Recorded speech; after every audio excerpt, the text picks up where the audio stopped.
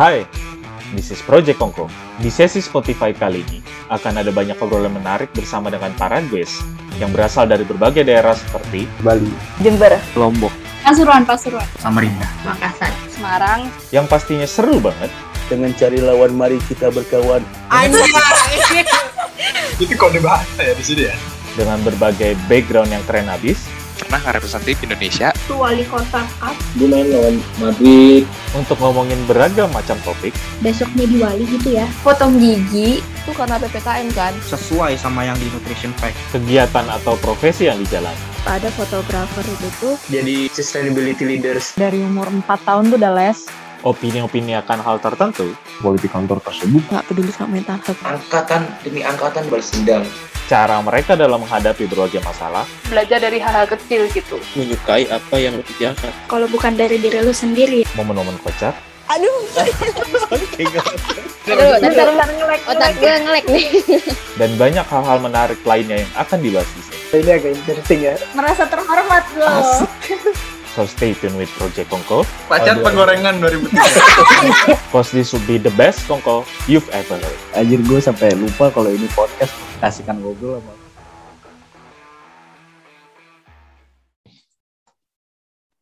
Oke guys, di sini kembali lagi gue Oliver ya. Dalam episode kita di season 2 kali ini kita kedatangan kakak tingkat kita nih, gitu, dari Presiden University juga, Major Actuaries. Mungkin beberapa dari kalian udah pernah dengar juga nama ini ya, karena kayaknya aktif banget nih di dunia organisasi dan event-event kampus. Langsung aja di sini ada Kak Raja Solomon Fukal ya. Halo Kak. Ya, halo semuanya. Oke. Jadi di sini tadi sebelumnya kenal sama Kak Raja ini kan dikenalin sama Marcella nih. Katanya satu organisasi ya di PWSC ya. Terus pas lihat ini udah nih coba ngobrol sama orang ini nih, kayaknya bisa banyak nih ngobrolin soal trading, investasi, kayaknya banyak banget nih, suka sharing juga di Instagram ternyata. Wow, banyak juga ya highlight-nya itu tadi, keren banget. Cuman di sini sebelum kita ngomongin ke arah situ nih Kak, kalau boleh tahu ini panggilannya apa nih dulu sebelumnya? Memang biasa dipanggil Kak Raja atau Kak Solomon atau gimana? Iya, Kak Raja aja sih. Raja ya? Raja, oke. Oke, Kak Raja, ini kalau boleh tahu nih, apa ada hubungannya nih filosofi dari namanya nih, dengan kegiatan atau hobi yang disukai nih, kayak trading sekarang nih? Kan Solomon juga nama Raja itu kan ya? Iya. Jadi apa ada nyambungnya nih filosofi itu sama kesukaan dengan dunia trading dan investasi? Gue pernah nanya nih sama orang tua gue, kenapa nama gue seperti ini? Karena orang tua gue ekspektasi banget kalau gue menjadi orang yang berhikmat dan kebiasaannya tinggi gitu. Jadi ya bisa mengerti lah yang mana yang salah dan benar-benar. Oke, terus nih Kak, ini kan ada hubungannya juga nih. Gue kurang tahu juga sih, ini sebenarnya jurusannya lebih apa, kayak jurusan aktuaris ini. Apakah itu jurusan yang lebih ke trading aktif atau investasi juga, atau apa ya nih Kak, kalau boleh tahu jurusan aktuaris ini? Nah, oke.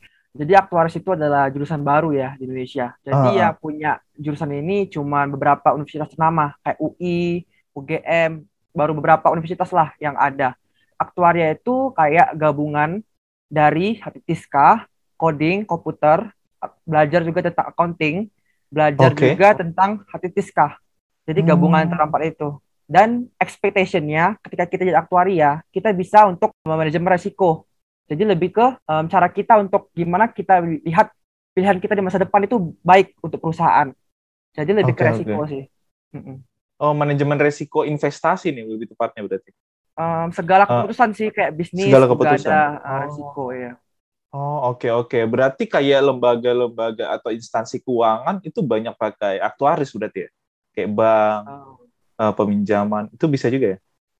Iya, karena di Indonesia juga ada peraturannya. Satu perusahaan, apalagi yang besar, minimal harus ada aktuaris. Oke, baru tahu nih. Oh, oke. Berarti sebelum masuk ke jurusan aktuaris ini, Kak Raja ini udah tahu kalau prospek kerjanya bakal seperti itu, atau baru tahu setelah dijalanin setelah masuk PU? Sebelumnya, selama gue SMA ya, gue itu aktif banget untuk nge-research tentang jurusan-jurusan. Dan akhirnya dapat jurusan yang kayak hidden game banget kayak gini. Iya. Karena jurusan ini juga sangat dicari sih di perusahaan, karena aktuaris di Indonesia masih sedikit banget. Dan rasionya itu cuman sekitar Oke. 1:5 aktuaris dengan perusahaan. Jadi aktuaris itu dibutuhkan banyak banget. Seperti itu. Oh, oke. Menarik nih, menarik. Berarti kalau sekarang dari statistika itu berarti ada codingnya lebih kayak aplikasi atau ngedesain aplikasi atau gimana Kak maksudnya? Atau kayak data scientist gitu? Benar sekali ya. Kalau di aktuaris coding itu seperti kita kan nanti kan bakalan selalu sama data, selalu arrange Iya. data. Nah, tugas coding sini kita harus bisa menggunakan coding ini supaya bisa bantu pekerjaan kita. Kita soalnya itu bakal banyak banget data yang bakalan historisnya. Nah, tugas Oh, aktuaris iya. itu untuk memanajemennya seperti itu. Oh, oke. Tapi ini sebelumnya baru Kak Raja orang pertama yang ambil jurusan ini di keluarga atau sebelumnya ada kayak emang keluarga yang rekomendasi ini jurusan juga oke nih? Oke, pertama kali gua kena aktuaris itu dari sebuah expo sih di Medan sebelum itu. Oke. Dan ya aktuaris itu kan baru mungkin di 2017 baru ada di Indonesia. 2017. Oke, iya berarti Kalau di belum luar ada negeri kode. banyak. Iya, belum ada. Oke. Dan ini nih Kak, kalau sebelumnya pas lagi ngelihat guest itu juga tadi kan pas dapat saran nih nama Kak Raja Solomon sebagai guest juga untuk bahas dunia trading dan investasi ini. Sebelumnya soalnya ada orang yang pernah mau bahas ini juga jadi guest, tapi agak sulit. Dan nyari di PU ini agak sulit banget nih yang ngerti dan mau sharing khususnya nih ya. Mau sharing soal semua pengetahuan dan pengalamannya nih kayak Kak Raja di Instagram.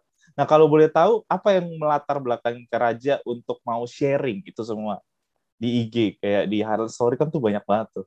Itu apa, Kak, kalau boleh tahu? Mungkin sebelum itu gue mau kasih tahu dulu deh kayak latar belakang gue kenapa gue mulai coba untuk investasi. Gue coba untuk main seperti itu di Desember 2019. Oke. Jadi udah sekitar hampir 2 tahun lah. Karena waktu gue SMA gue pengen coba. Cuman karena situasi juga nggak pot ya. Dan teman-teman juga masih anggap itu kayak sebuah kesulitan gitu investasi. Makanya gue belum coba di SMA.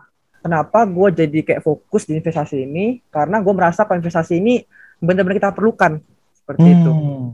Oke. Karena ya gue juga pernah lihat video dari Sri Mulyani, Menteri Keuangan kita. Iya.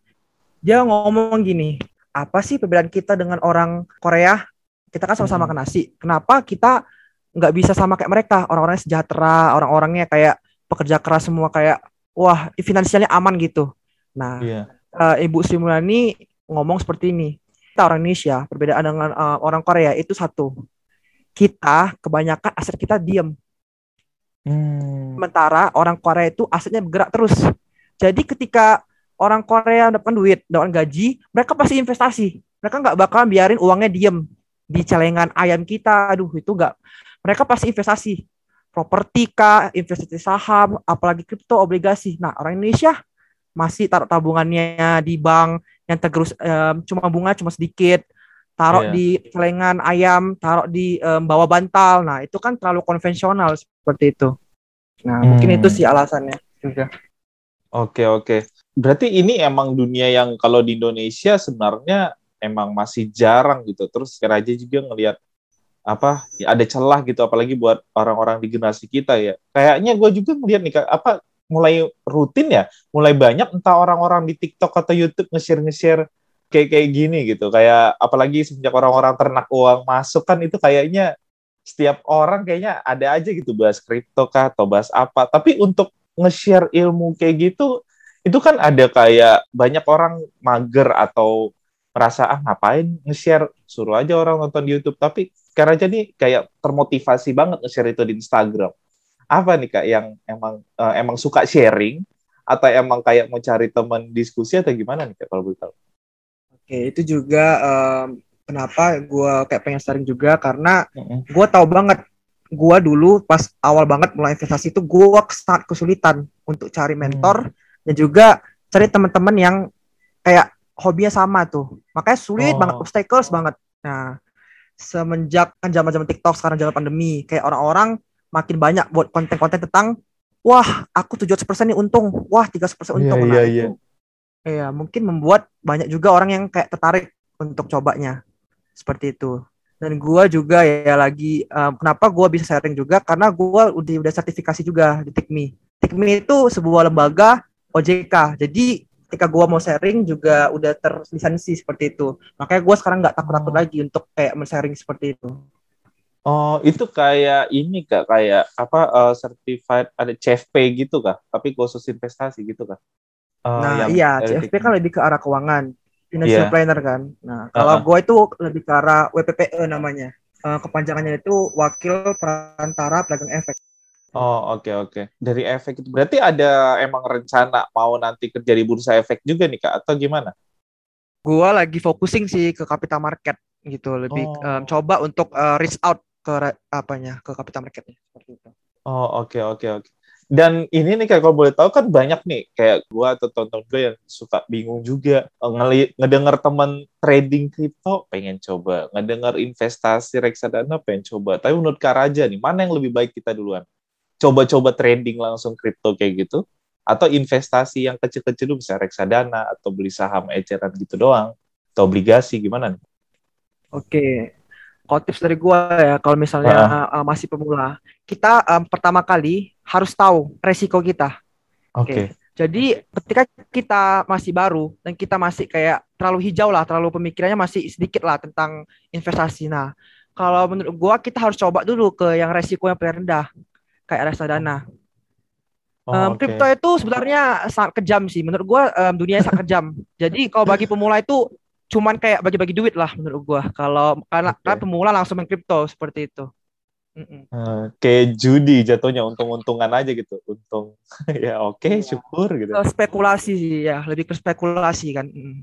Oh oke, berarti maksudnya jangan mulai dari instrumen yang kita harus spekulasi di situ tapi mulai dari yang kita bisa hitung yang bisa analisis kayak gitu kan Mm, maksudnya. karena ada satu pepatah ya, satu Oke. motivational quotes lah dari Warren Buffett. Apa tahu Mm-mm. kan Warren Buffett kan? Nah, Iya. Warren Buffett itu ya investor yang paling bapaknya lah investor di dunia. Dia ngomong Mm. gini, resiko itu datang ketika kamu nggak tahu apa yang kamu lakukan. Oke, Hmm. menarik. Jadi ketika kamu tahu resikonya, kamu bakalan bisa lebih handle, overcome. Jadi ketika kamu ada loss, pasti kamu bakal bisa ngejar untuk dapat untung lagi. Loss itu sebenarnya nggak masalah di dunia trading. Pasti Hmm. sepintar apapun orang pasti bakal pernah loss. Oh Seperti iya, itu. cuman gimana berarti cara lossnya nggak bikin kita bangkrut gitu ya berarti. Iya, Oh, iya benar. oke. Berarti kalau misalnya kalau boleh tahu nih Kak, untuk investasi-investasi yang Kak Raja pernah lakuin sekarang ini lebih ke investasi apa aja nih? Jadi gue juga apa ya? Gue juga selalu ingat kata-kata kalau jangan menaruh telur di sekeranjang bucket. Ya. Nah, jadi kita harus Oke. diversifikasi portofolio. Ngerti kan? Jadi Oke. ketika kita diversifikasi itu, kita bisa taruh ini di obligasi, taruh di emas, taruh di saham. Jadi ketika harga saham turun, harga emas naik, dan itu akan bantu kita di return, nggak bakalan turun-turun amat. Jadi menurut gua it's better kalau kita bisa diversifikasi. Diversifikasi itu artinya kita bagi-bagi duit kita ke portofolio masing-masing, kayak mau ke reksadana, ke saham, ke obligasi, ke kripto. Nah, seperti itu. Oke, oke. Berarti itu langsung kita sebarin aja ke setiap instrumen investasi yang ada atau kayak kita emang bisa fokus saja tergantung kita mau ngapain kayak gitu misalnya oke obligasi aja deh sama atau reksadana biasa aja gitu atau gimana tuh Kak atau semua instrumen aja Oke. kita langsung coba bagi-bagi sedikit sedikit sedikit. Dari diversifikasi portofolio gua nih. Kalau gua dalam bentuk yang bisa disairin langsung ya dari bank. Oh. Jadi 10% dari uang kita ya pasti harus cash. Karena takutnya kan ketika kita ada masalah atau ada masalah kesehatan kita bisa pakai uang itu langsung. Lalu untuk yang lainnya gua taruh di produk yang berisiko rendah sekitar 40% yang reksadana, Oke. obligasi. Baru yang tinggi-tinggi ini yang gua mainin. Kayak misalnya Oh, kripto, kan kita kan trading nih. Jadi pakai iya. dana berapa persen itu kita mainin ke saham, main ke kripto seperti itu. Oh, berarti jadi kalau yang penuh spekulasi tadi tiba-tiba hancur itu nggak akan ganggu keuangan Karaja gitu semuanya berarti ya? Karena kan kita kan banyak penghasilan tuh, banyak kayak satu naik atau turun, satu naik atau turun. Nah, Heeh. jadi kita nggak bakal terlalu turun banget. Seperti itu. Oh, oke. Kalau kayak yang binomo-binomo itu jatuhnya dia lebih kayak investasi atau trading atau apa tuh Kak ya? Kayak sering dengar Nah, gitu iklannya oke. juga banyak kan di YouTube kan? Oke. Jadi binomo ini gue ada research sih pertama kali. Gue dulu pernah sih tahun lalu lah.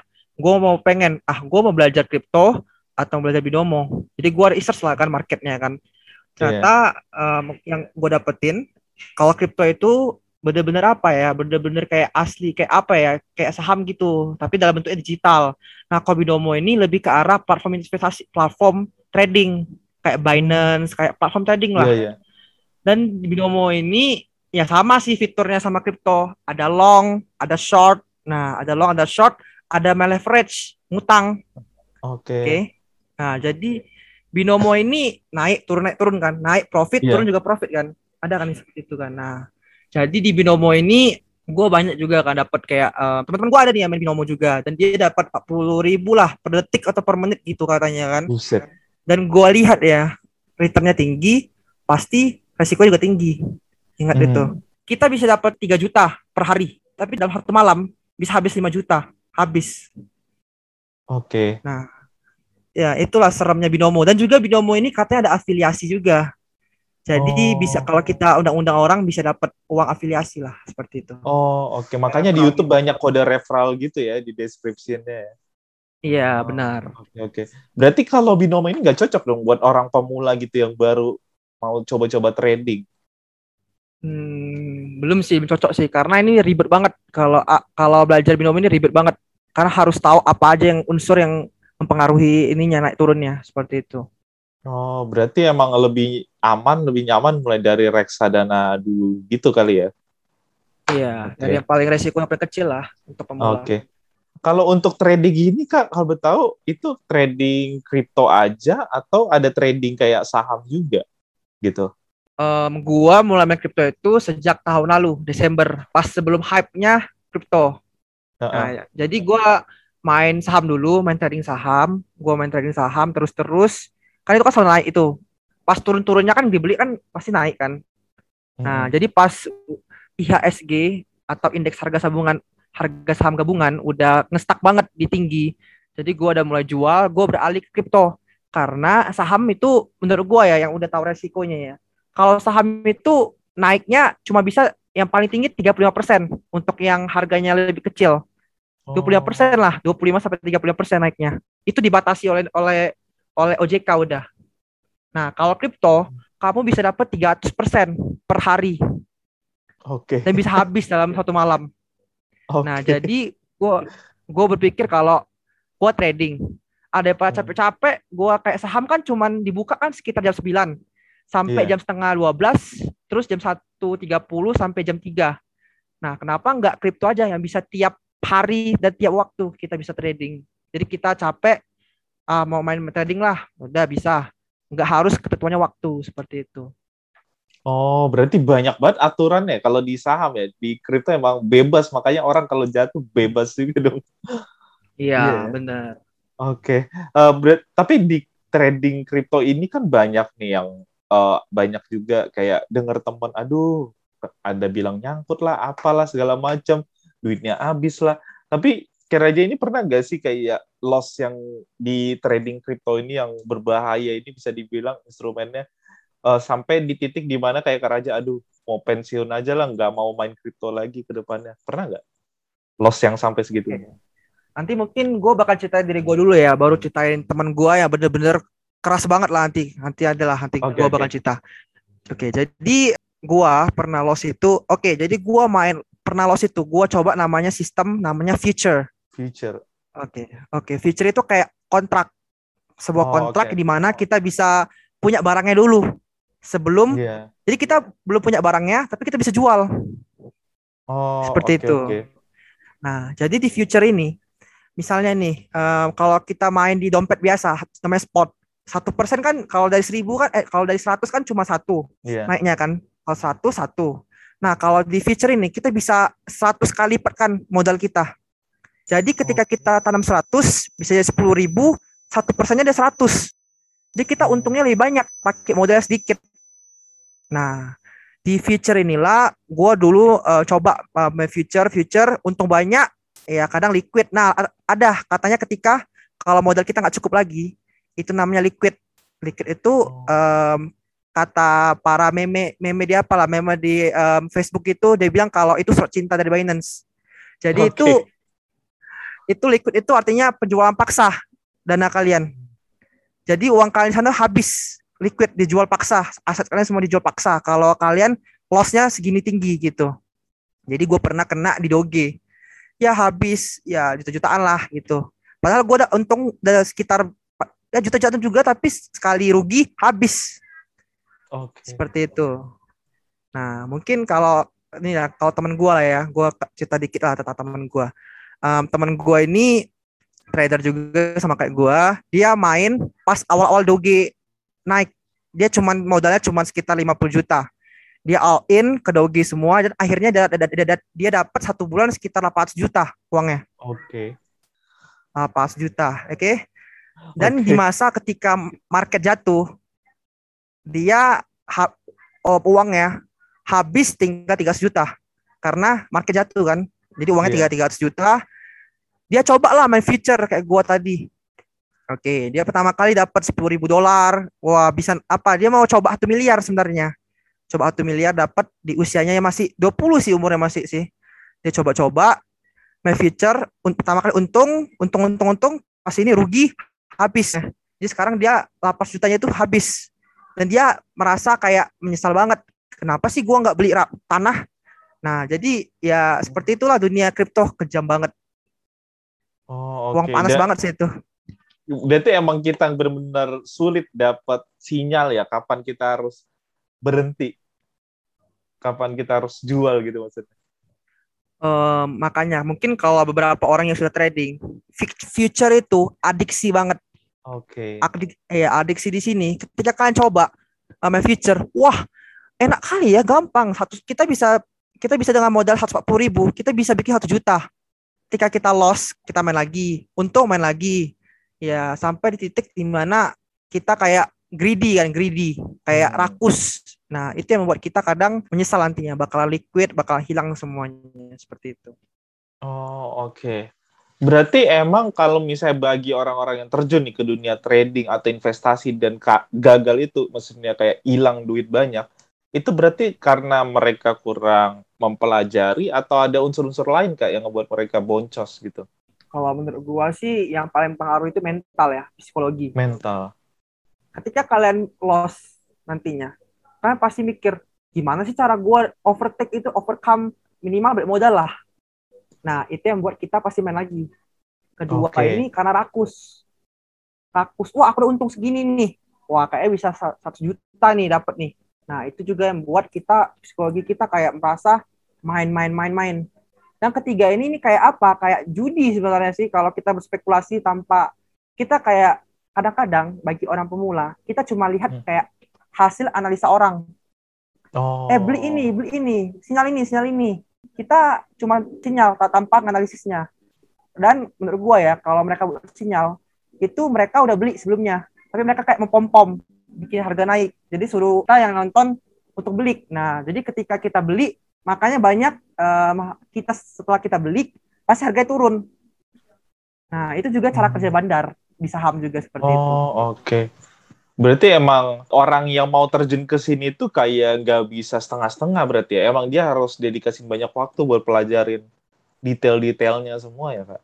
Kalau di investasi kripto itu agak berat. Tapi kalau di saham lebih mudah sih. Karena kan di saham kan sekarang kan ada namanya manajer investasi. Reksadana.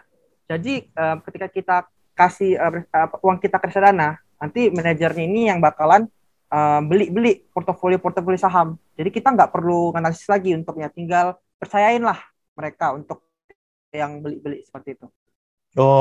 Berarti ada bagi hasil juga itu ke manajer investasi ya berarti ya? Iya, benar. Dan kalau misalnya di luar ngurusin investasi dan trading nih Kak, di kuliahan, di kampus kita di Press Univ ini ada kesibukan apa lagi nih? Misal organisasi kah atau apa? Kalau boleh tahu. Kalau di kampus ya, gue juga termasuk salah satu orang yang sangat sibuk banget sih di kampus. Sejak tahun pertama gue kuliah di sini pun gue udah kayak ikut event 1 regen. Dan gue juga ikut organisasi nama PWSI. legislatif lah. Ya legislatif di kampus. Oke. Itu PWSI dari awal masuk udah daftar. Ya, dari awal masuk sampai tahun kedua lah, gue lanjut ke PUSC juga. Oke, emang itu waktu itu kenapa lebih milih PWSI Kak daripada yang lain kayak Pusu, Puma gitu? Kalau gue sih lebih mikirnya kenapa gue join PUSC karena paling mendasar sih karena dia pertama kali regen sih, dan gue pengen kayak, dan dia juga salah dan dia juga kalau di struktur organisasi PUSC itu paling tinggi di kampus organisasi.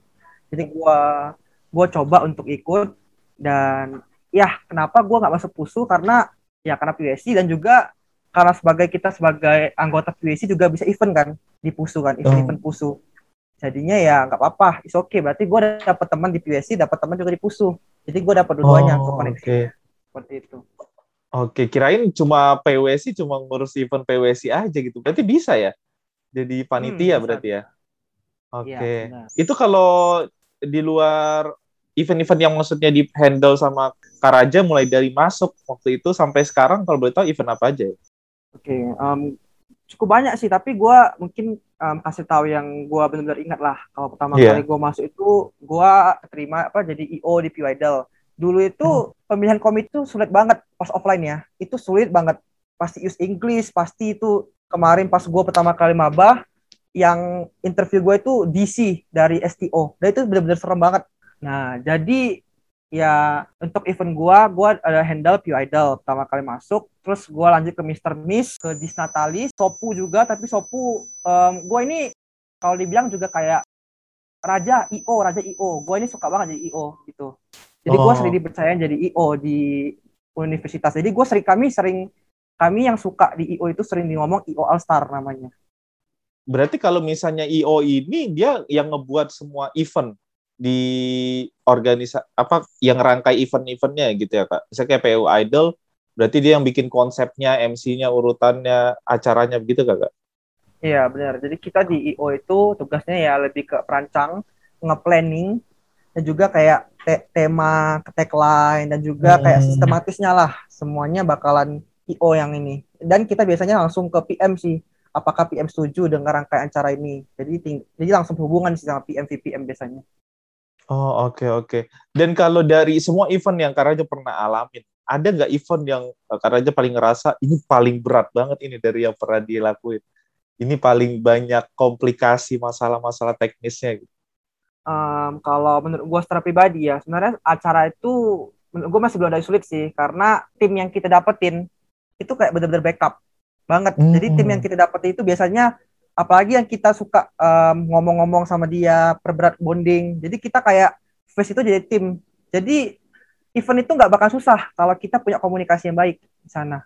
Dan tapi menurut gue ya, yang paling sulit itu ya pasti offline.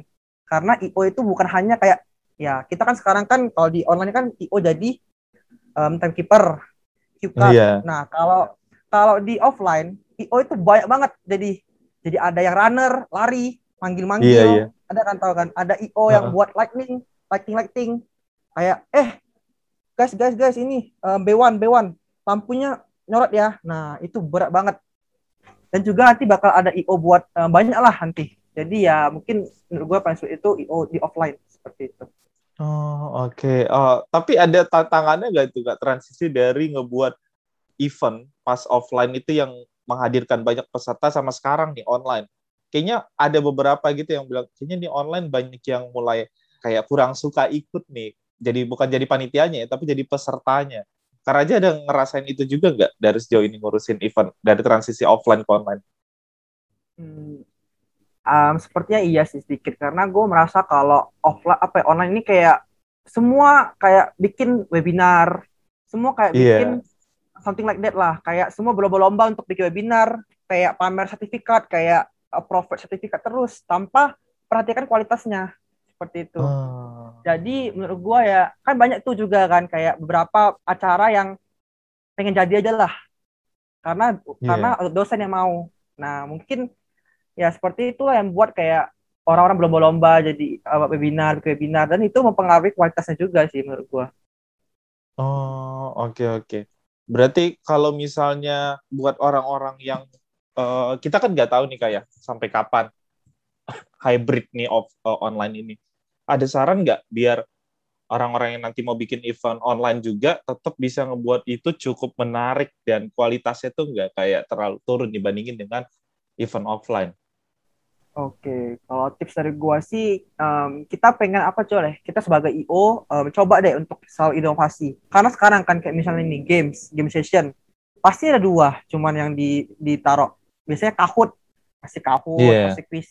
Nah, jadi mungkin dari IO ya emang terbatas sih offline kan. Ide-ide yang kita bisa profit kan kalau offline kalau online kan terbatas. Jadi mungkin ya kita buat itu yang berbeda dari orang lain aja sih, yang berbeda dari event lain, agar ya orang lain bisa tahu, wah ini eventnya menarik nih, oh ini eventnya seperti ini nih. Dan menurut gue yang paling bagus itu sekarang event-event yang kayak development diri, bukan hanya webinar yang hanya kasih present satu arah dan juga Q&A, tapi lebih ke mentoring, kayak submit gitu, kayak conference. Nah itu lebih menurut gue event online yang cukup menarik sih bagi partisipan seperti itu. Oh, berarti kayak yang ada breakout room kayak bisa forum discussion kayak gitu Kak ya? Berarti langsung sama panitia misalnya. Iya, yang mereka bisa berinteraksi dan dapetin ilmu lah secara langsung, bukan hanya mendengarkan dan kayak cuma nanya sekali dua kali selesai acaranya, seperti itu. Oh, oke. Dari event itu tapi pernah ada juga nggak sih yang Kak Raja ini jadi PM-nya gitu, jadi project manager-nya? Kalau gua sih sekarang, gua karena dulu tahun pertama, tahun kedua itu cukup sibuk ya sama IO ya, karena dan tapi yang gua pernah jadi project manager itu di PUSC Regen sekarang, yang PUSC Generation, Sekarang. gua jadi VPM di sini. Oh, oke. Itu yang milih ketua PWC selanjutnya bukan sih Kak? Atau apa ya? Kalau PUSC Regen itu lebih ke arah internal. Jadi yang bakalan seleksi anggota-anggota dari PUSC. Nah, kalau yang untuk yang seleksi-seleksi dan juga provide election itu PUGE namanya, President University General Election. Oh, General Election. Oh, oke. Ini berarti kalau dari ada yang ngerasa beda banget nggak kayak pas waktu Kak Raja jadi IO sama pas Kak Raja tuh jadi PM yang ngebuat Kak Raja jadi ini tuh challenge ngurus event sebenarnya gitu yang emang nggak dirasain pas waktu Kak Raja jadi IO. Oke, kalau menurut gua transisi yang terbesar itu tanggung jawab sih, tanggung jawab banget. Kalau PM VPM itu harus benar-benar tanggung jawab sama acaranya. Kayak dia harus nemenin divisi-divisi untuk brainstorming. Kalau di IO kan kita kan punya banyak punya banyak teman-teman kan, kayak misalnya 10 orang lah. Jadi mungkin dari PIC-nya juga bagi-bagi kita, kayak misalnya nih IO buat divisi LO, IO buat PR. Jadi kita cuma ngurus satu divisi doang. Nah, jadi PM VPM itu pertama yang sulit itu kita harus make sure kalau acaranya ini bagus. Kayak acara ini minimal minimal nggak lebih jelek dari tahun lalu lah. Itu benar-benar sebuah tanggung jawab yang besar banget. Yang kedua itu kita harus ngurusin semua divisi. Kita harus collaborate semua. Kalau walaupun di mereka juga ada something yang kayak different opinion lah. Nah, kita tugas kita PVP di sini sebagai yang memimpin dan juga sebagai advisor bagi mereka. Gimana kita bisa bikin mereka kayak satu tujuan gitu. Sama-sama tujuan. Itu sih.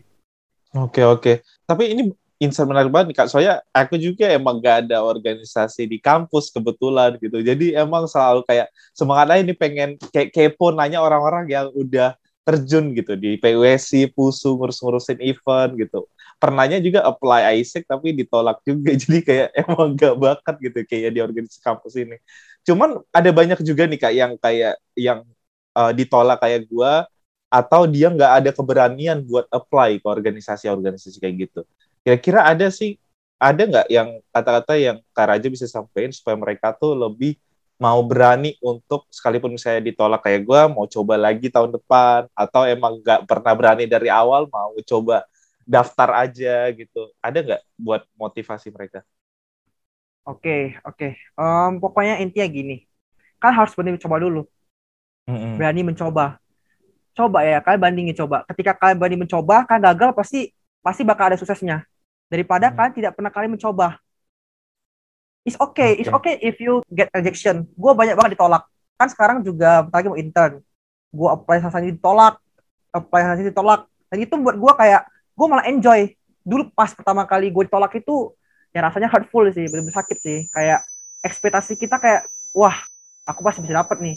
Ternyata tiba-tiba ditolak kan. Nah tapi gue sekarang belajar kayak kalau kita diterima itu bersyukur, kalau kita nggak diterima itu kita belajar. Apa sih yang membuat kita bisa, apa sih yang membuat kita kayak gagal, apa sih yang membuat kita kayak kurang disukai oleh HR gitu. Dan juga benar-benar gue itu kan berani mencoba terus, berani mencoba. Karena coba itu walaupun gagal itu is okay. Yang penting kalian udah berusaha untuk try seperti itu. Oke. Berarti emang ya sikat aja gitu ya. Maksudnya mau ditolak juga yang penting disikat, diberanin aja berarti gitu ya kayak. Oke. Iya, benar sekali. Dan ini juga mau nanya juga soal ini Kak. Kayak tadi dari background Kak Raja yang bisa ngerti, bahkan udah punya sertifikat gitu kan. Soal di finansial kayak gitu, udah pernah coba pengalaman trading juga, dan bisa manage uangnya gitu, dibagi-bagi ke beberapa portofolio. Tapi sekarang kan walaupun sekarang udah banyak YouTube dan kayak ternak uang juga yang kasih berbagai ilmu soal ngatur-ngatur duit, masih banyak nih Kak yang udah sadar emang literasi finansial itu penting, tapi emang nggak pernah bisa dilakuin. Dia tahu dia harus nggak boros, tapi tetap aja tiba-tiba boros ke belanja aja gitu, dan dia nggak tahu buat apa gitu.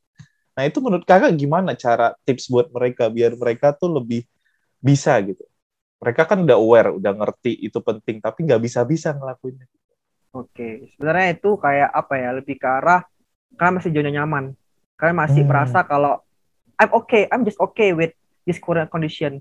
Kayak kalian nggak berani untuk mencoba. Kayak emang sih sekarang masih banyak banget yang bilang tuh saham itu judi. Oke, Itu iya. aneh banget sih. Karena saham itu artinya itu bukti kepemilikan kita di perusahaan. Jadi kita gunain uang kita untuk membeli perusahaan. Dan itu kalau masalah apa ya, masalah nominal. Emang sih dulu katanya sih lebih ke arah 10 juta baru bisa trading, baru bisa investing. Nah, sekarang kan cukup deposit 100.000 doang dan kalian bisa beli saham dimulai dari 5.000 paling murah. Oke. 5.000 saja. Ya, dan itu sedikit banget sih kalau 5.000 ya, kayak it's okay lah, kayak kalau minimal pembelian 5.000 itu jadi yang bagi orang-orang yang merasa kalau modalku kurang. Itu sebenarnya udah nggak lagi sekarang, karena kan udah cepet kan, apalagi kita sekarang verifikasi data untuk jadi investor kan cuma sekitar sehari 2 hari, yang dulu kita harus ke bank, harus registrasi, baru 3 minggu 2 minggu baru keluar investor kita, seperti itu. Berarti emang mindsetnya itu yang harus diperbaikin berarti ya Kak? Mindsetnya. Tapi kalau soal kayak boros tadi, itu berarti gimana cara mereka biar bisa ngatur duitnya? Lebih apa ya, gak gampang hilang gitu. Kadang, kok tiba habis? Kayak gitu. Oke, pertama kali masuk PU itu, gue juga satu orang yang boros. Kayak suka, kayak sepatu bagus, Jordan. Kan gue suka basket juga sekarang kan. Yeah. Jadi, kayak gue liat, sepatu bagus, gue beli. Dulu gue seperti itu.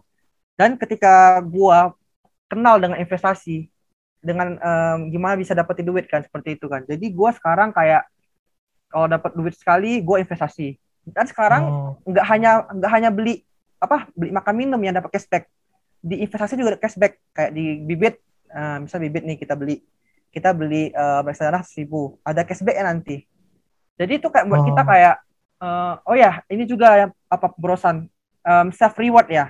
Kadang kata self reward ini yang buat kita boros, kayak aku capek-capek udahlah aku beli yang mahal-mahal 3 juta 4 juta HP. Nah itu juga kayak kurang efektif sih menurut gua. Kalau kalian boros itu, kalian ganti dengan kata self reward. Gak apa-apa kalian ngapresiasi diri kalian sendiri, gak apa-apa, tapi jangan setiap kali kalian apresiasi diri kalian sendiri. Kan juga butuh masa depan, jangan mikiri masa sekarang aja, seperti itu. Oke. Berarti emang ya harus tahu kebutuhan juga ya, jangan semua keinginan digas berarti ya kayak tadi. Oke. Dan kalau boleh tahu nih, untuk rencana ke depan Kak Raja, ada pernah nggak sih kepikiran 10 tahun habis wisuda, Kak Raja itu lagi di mana, lagi kerja sebagai apa, dan udah punya apa aja gitu, 10 tahun dari wisuda di PU? Oke, kalau masalah itu sih gue selalu sering ya untuk kayak merearrange terus kayak rencana gue. Yang gue tahu sih kita cuma bisa rencanain ya, tapi kan bakalan Tuhan yang bakal pilih apa kan, yang bakal putusin kan. Nah Tapi kalau dari expectation plan gue ke 10 tahun ke depan, di masa sekarang ini gue pengen banyak banget untuk dapat informasi. Gue harus selalu merasa bodoh biar gue bisa belajar dari orang-orang hebat. Gue sekarang ikut mentoring, gue sekarang kayak bener-bener capek untuk dapat ilmu dari orang-orang hebat. Nah, jadi gue nanti di depannya, gue ketika kesempatan itu datang, gue nggak bisa sia-siain lagi. Gue bakal ready ketika kesempatan itu datang. Jadi mungkin ke 10 tahun ke depan nanti gue pengen gue bisa jadi orang yang udah financial freedom, udah pendapatan pasif gue lebih tinggi daripada aktif, daripada pengeluaran. Nah, jadi it's okay ketika kalau mungkin gue juga pengen jadi sebuah business owner daripada jadi pekerja, tapi gue pengen dapat pengalaman dulu sih dari gimana cara jadi followers dulu lah, jadi followers baru jadi the leader. Gue belajar untuk jadi pengikut dulu 2 tahun 3 tahun is okay. Kan harus merasakan fase itu baru kalian bisa jadi leader, karena kalian tahu kira-kira apa aja sih yang buat kalian bisa jadi leader, respect-nya kah, karismanya kah, atau komunikasi kalian yang bagus. Seperti itu. Oke. Dan ini juga ya menarik banget nih Kak, karena banyak orang yang ngerasa kayak udah cukup gak sih ilmunya, tapi dari yang Kak Raja bilang tadi, emang kayaknya bakal terus mau belajar gitu, sampai kapanpun kayak itu menarik banget sih. Dan kalau boleh tahu tadi pengen buka bisnis juga, kalau boleh tahu buka bisnis apa nih Kak, kalau pengennya? Gua pengen perusahaan gue itu kayak venture capital.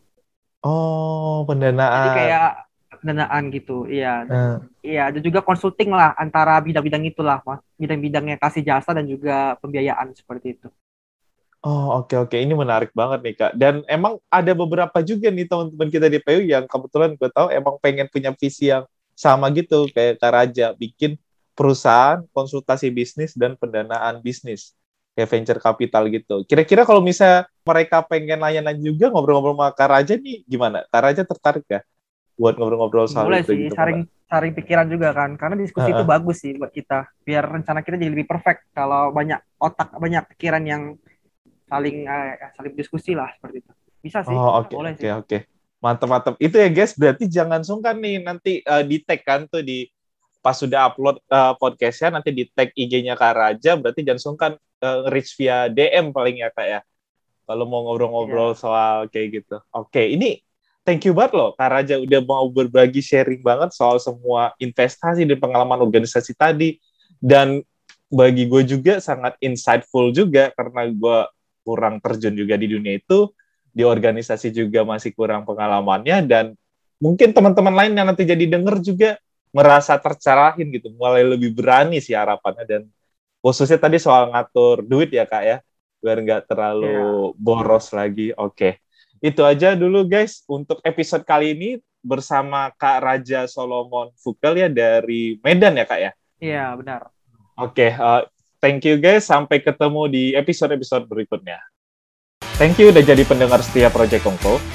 Stay tune terus dengan beragam konten menarik di Project Kongko dengan follow akun Spotify, Instagram, YouTube, dan sosial media kami lainnya. See ya!